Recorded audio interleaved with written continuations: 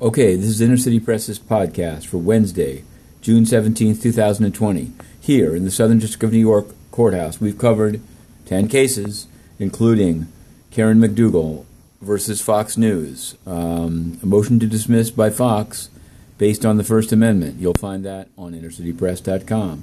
Also a case against FIFA and U.S. Soccer for antitrust violations. But we want to focus on something we stopped to cover on our way here at the United Nations, which we covered for 10 years until Antonio Guterres had Inner City Press physically roughed up, laptop broken, and ousted. Today, inside the UN was an election for UN Security Council seats. And what we can report, first we arrived there in front of the UN gate, where in the summer of 2018 we spent baking weeks and months covering the UN from the gate, while inside Antonio Guterres plotted the lifetime ban on Inner City Press to conceal his corrupt bribe-taking from the China Energy Fund Committee.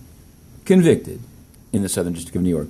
On the sidewalk today, we saw Canada, a man in a uniform and another man in a suit with a water cooler and a water bottle.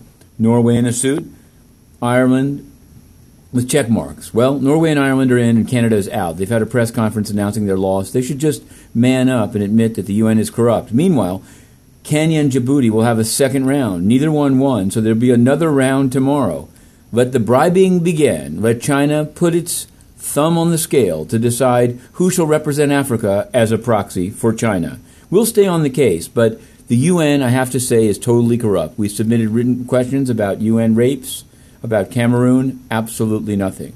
We continue to cover the courts, and you'll find more stories and this on InnerCityPress.com, and we wish you